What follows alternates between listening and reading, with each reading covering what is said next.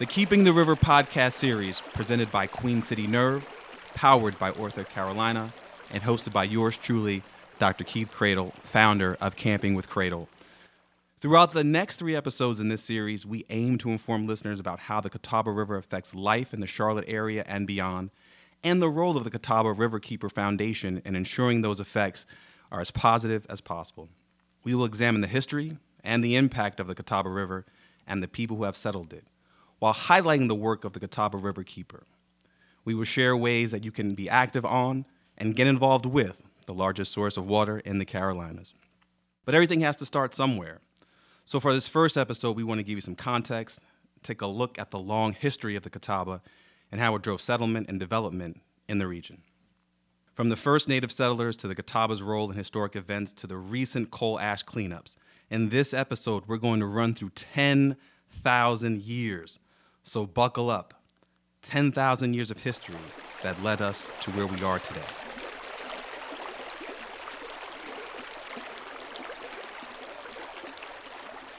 So for this first part, we're going to get into geography and native history.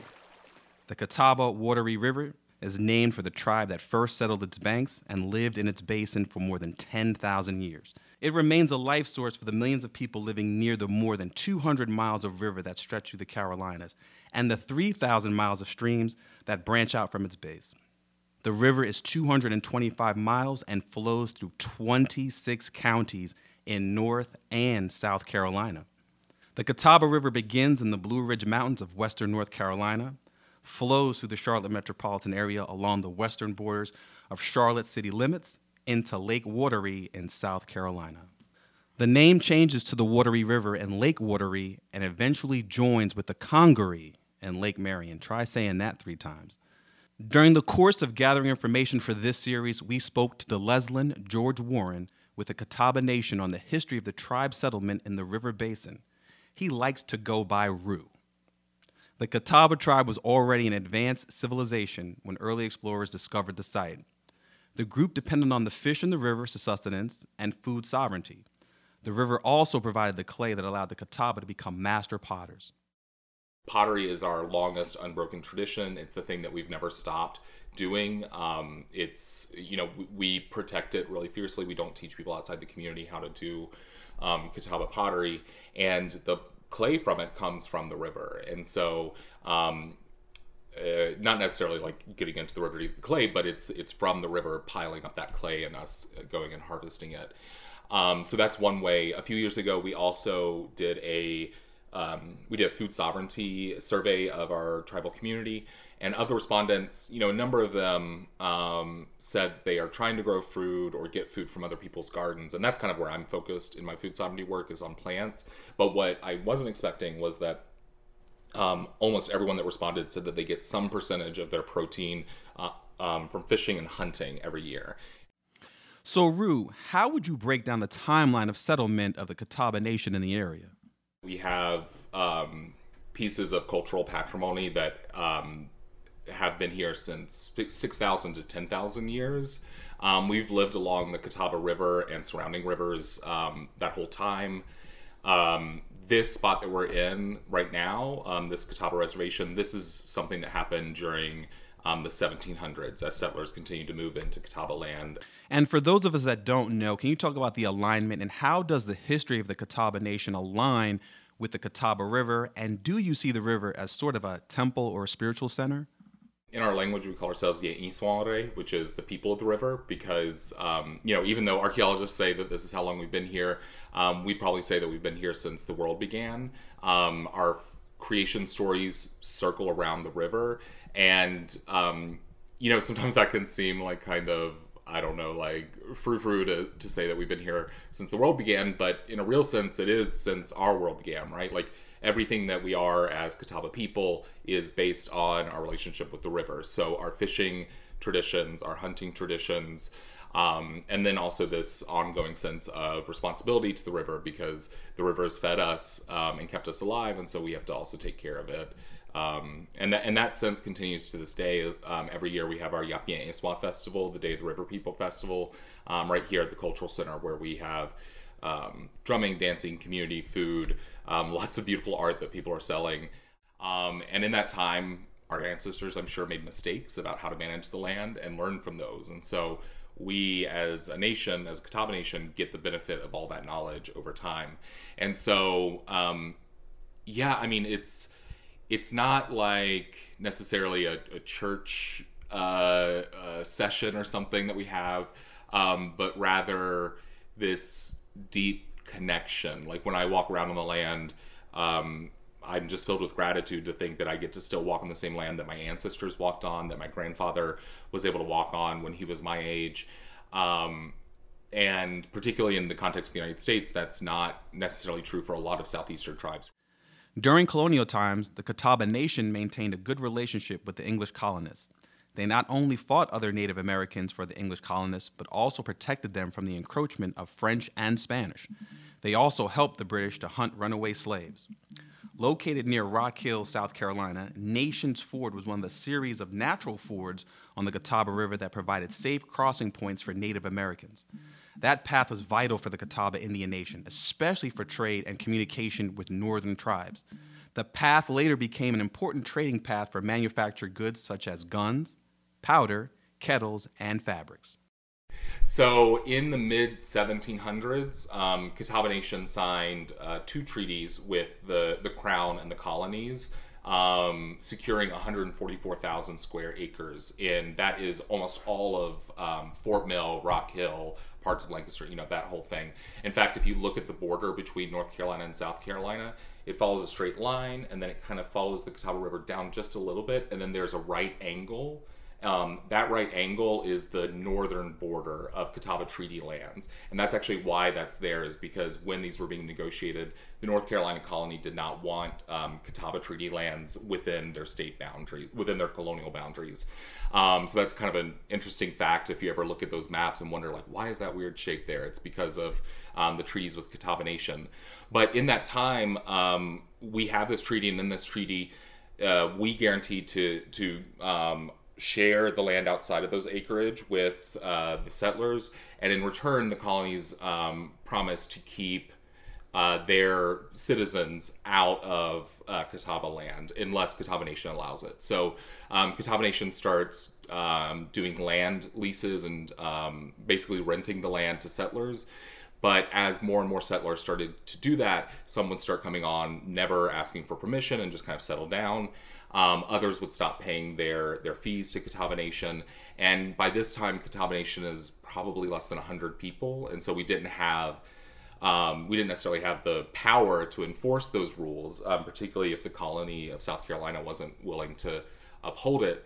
And in fact, if we did try and remove people, we see this across Indian country, the response would usually be militias or armed forces responding to Catawbas and or tribes and further suppressing them. So in the 1790s, things are looking pretty bad for Catawba Nation. When George Washington came through, he stopped in Lancaster in 1792, and Catawbas went out to meet him and said, hey, we fought with you since the French and Indian War. George Washington even notes one time, how sad he was about the death of two Catawbas in the French and Indian War. The Catawbas were the only ones that fought on the side of the revolutionaries from the beginning to the end of the war. So let's get into the war and the impact on the Catawba. The Catawba also played an important role in historic events such as the American Revolution.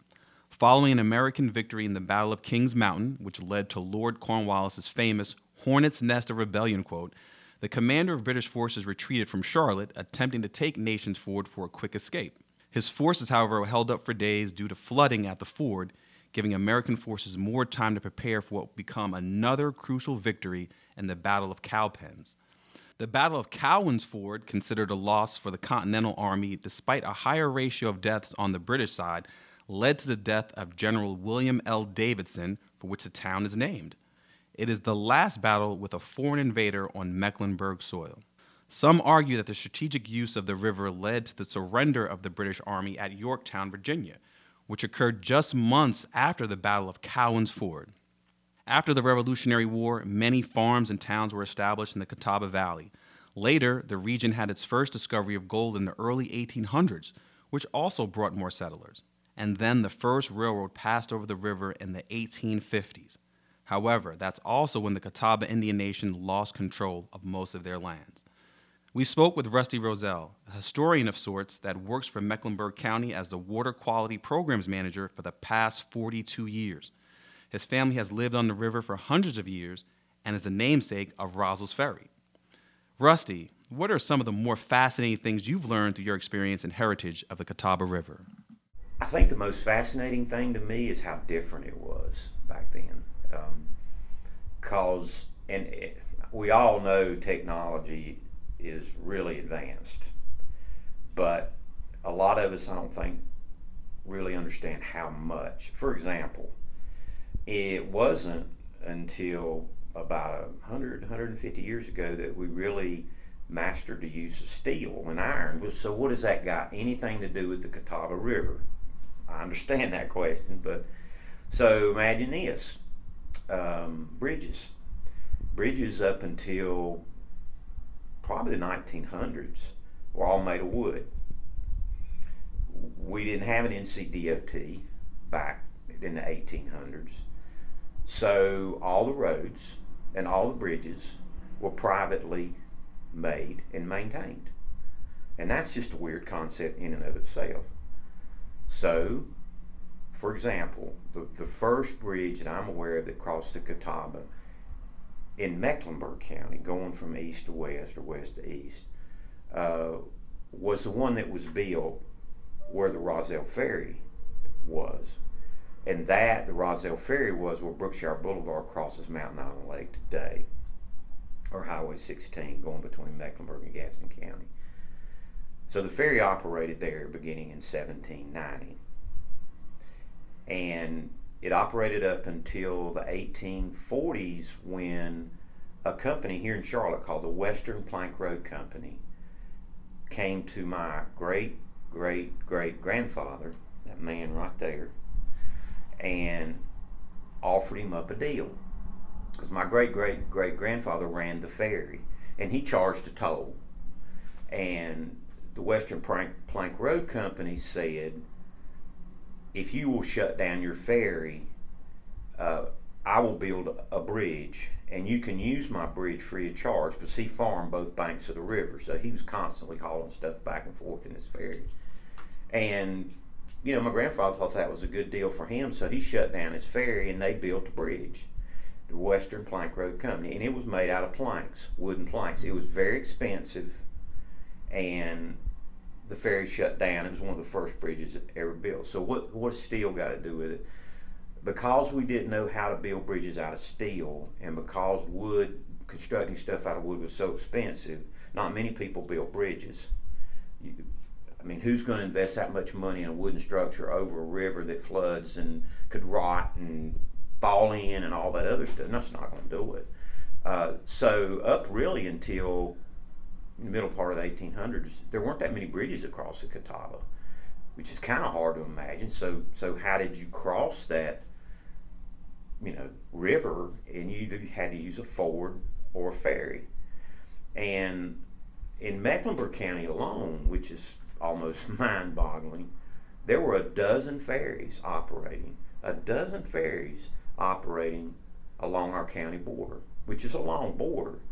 So there was Allison Ferry, there was Roselle Ferry, there was Walker Ferry, and we had two primary fords.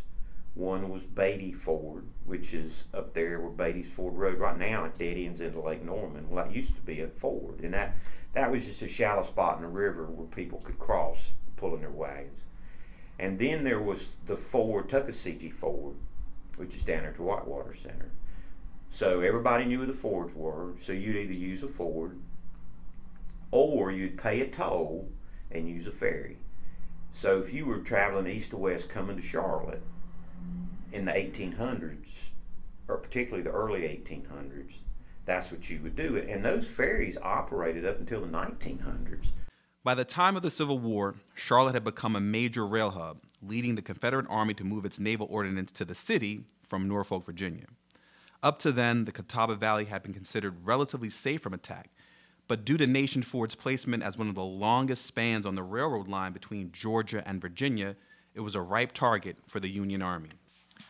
The rail bridge over Nation Ford was destroyed in an action on April 19, 1865, depriving the Confederacy of a vital link in its supply chain.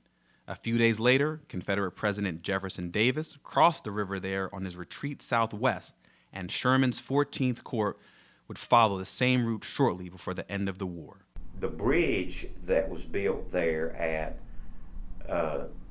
that my grandfather agreed to shut the ferry down for, that bridge was burned by Union troops during the Civil War and was shut down. It was Wheeler's Cavalry, which was a detachment of Sherman's army down in Georgia. Sherman sent Wheeler's Cavalry north to disrupt transportation routes, and one of the things they did is they burned a lot of bridges, and they burned that bridge. So my grandfather reopened the ferry, and the ferry operated all the way up until 1910. So, that was from 1865 to 1910, so that's 55 years. No bridge was there. And then the bridge that was built in 1910 washed out in the 1916 flood on the Catawba, which is a huge historic landmark. The ferry reopened in 1916, and it operated until 1923 when the bridge, there was a steel bridge, the first steel bridge built there in 1923, that stayed in operation up until the 1960s when the bridge that is there, one of the two bridges that is there now, was built. After the Civil War, the region grew tremendously as it developed its textile manufacturing industry. By the end of the 19th century, people started to recognize the potential of the river, and James B. Duke, the founder of Southern Power Company, the precursor to Duke Energy, acquired the rights to build dams along the Catawba. Thus, Lake Wylie was built in 1904, becoming the first major lake to be established on the main stem of the Catawba River as a result of the establishment of a dam in Fort Mill, South Carolina, that hoped to encourage industrial development. Now let's get ready to talk about coal ash and the contemporary Catawba. Over the 20th century, Duke Energy built 14 coal-fired plants in North Carolina, many of which were along the Catawba River. These plants use coal to heat water, then convert the resulting steam into electricity. After the coal is burned, coal ash is left behind. Coal ash contains toxic heavy metals including arsenic, boron, lead, mercury, selenium, and chromium, many of which are known carcinogens. For decades, it was stored in open, unlined water pits. The toxic chemicals in the coal ash can seep into the groundwater and spill into lakes and rivers, in some cases compromising drinking water along the river basin. In June 2009, the EPA released a list of 44 high-hazard coal ash impoundments across the country, 4 of which were located in 3 Duke Energy sites in the Charlotte area. 3 years later, the Catawba River Keeper began testing samples of coal ash at River Bend Steam Station in Mountain Island Lake and Allen Steam Station in Lake Wylie. In 2013, the Catawba River Keeper Foundation, or CRF for short, along with other waterkeeper organizations across the state, filed litigation against Duke Energy, eventually driving the North Carolina Department of Environmental Equality to initiate action against all 14 sites, which were unlined, leaking and creating documented groundwater contamination. For nearly 8 years, the Catawba River Keeper Foundation led the charge in state and federal court to ensure those responsible cleaned up the unlined coal ash pits along the Catawba River and 3 of her major lakes.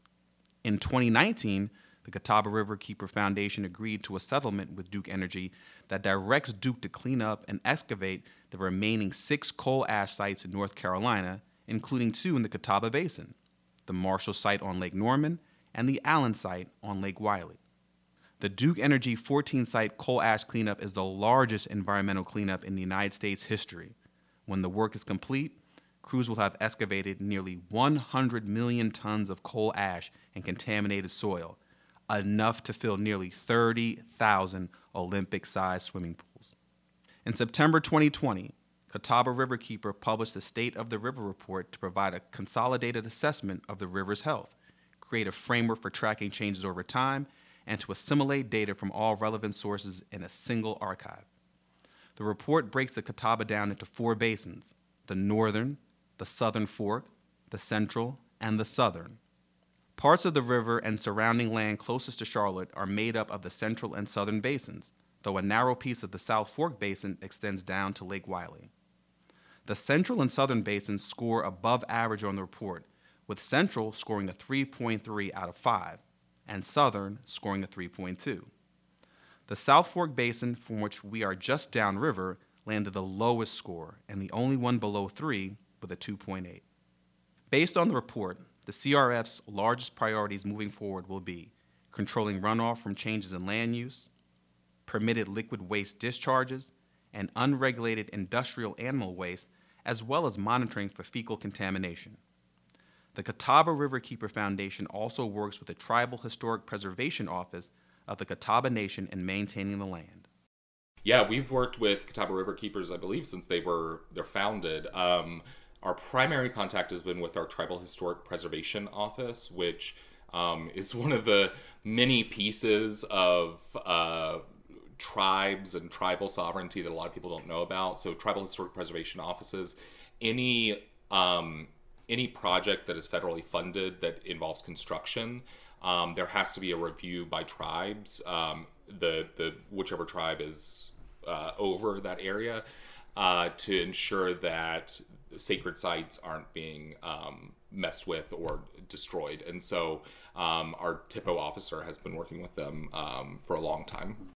It's incredible how well your organization works to keep the traditions and history of the Catawba people alive today. Is there anything else you think our listeners should know moving forward in their learning? I think I want to tackle like this myth that people have of like hunter-gatherers. So I remember that was what I was taught in school, you know, in the one chapter that we used to talk about Native Americans in our school systems and textbooks. And it's always hunter and gather, right?